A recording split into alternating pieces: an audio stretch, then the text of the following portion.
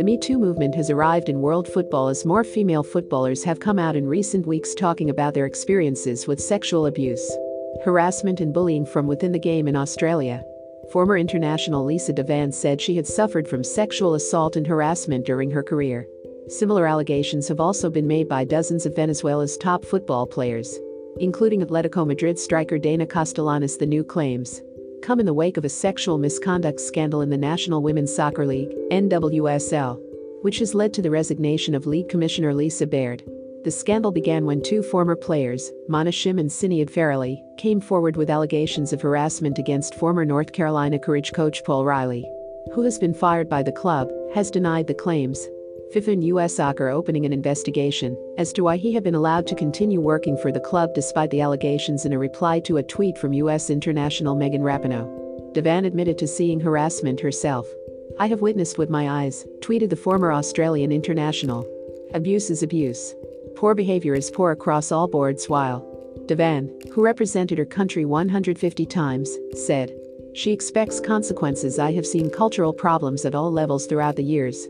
From men and women, and girls coming through need to be brave, and also the girls that have been through this also need to be brave and know they are not alone." Football Australia, FA, said they intend to investigate the allegations in the event of a complaint.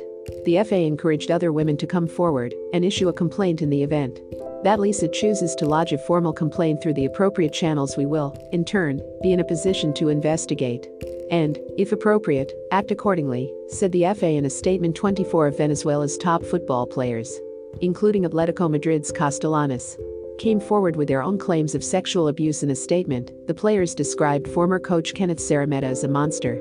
"We have decided to break the silence to prevent physical, psychological and sexual abuse and harassment committed by the football coach Kenneth Sarameta from creating other victims in women's football and in football."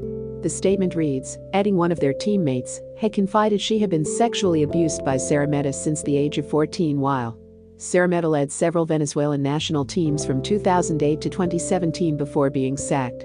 After leaving the country, he worked in the Dominican Republic and Panama. Besides Rapinoe, several prominent women footballers have come out in support of their colleagues. Two-time World Cup winner Alex Morgan demanded more support for players and for the NWSL to be more proactive in addressing such issues. "We've now started to put these things in place by demand of players, not by the league being proactive," Morgan said. "Something we ask is for the league to start being proactive, not reactive. We're asking for transparency." Bayern Munich star Sarah Zadrazil said that this is a time for the women's game to stick together. "We should use this platform together and stick together as much as we can. So I think it is good that people like Alex Morgan speak up and raise awareness, because it is still an issue."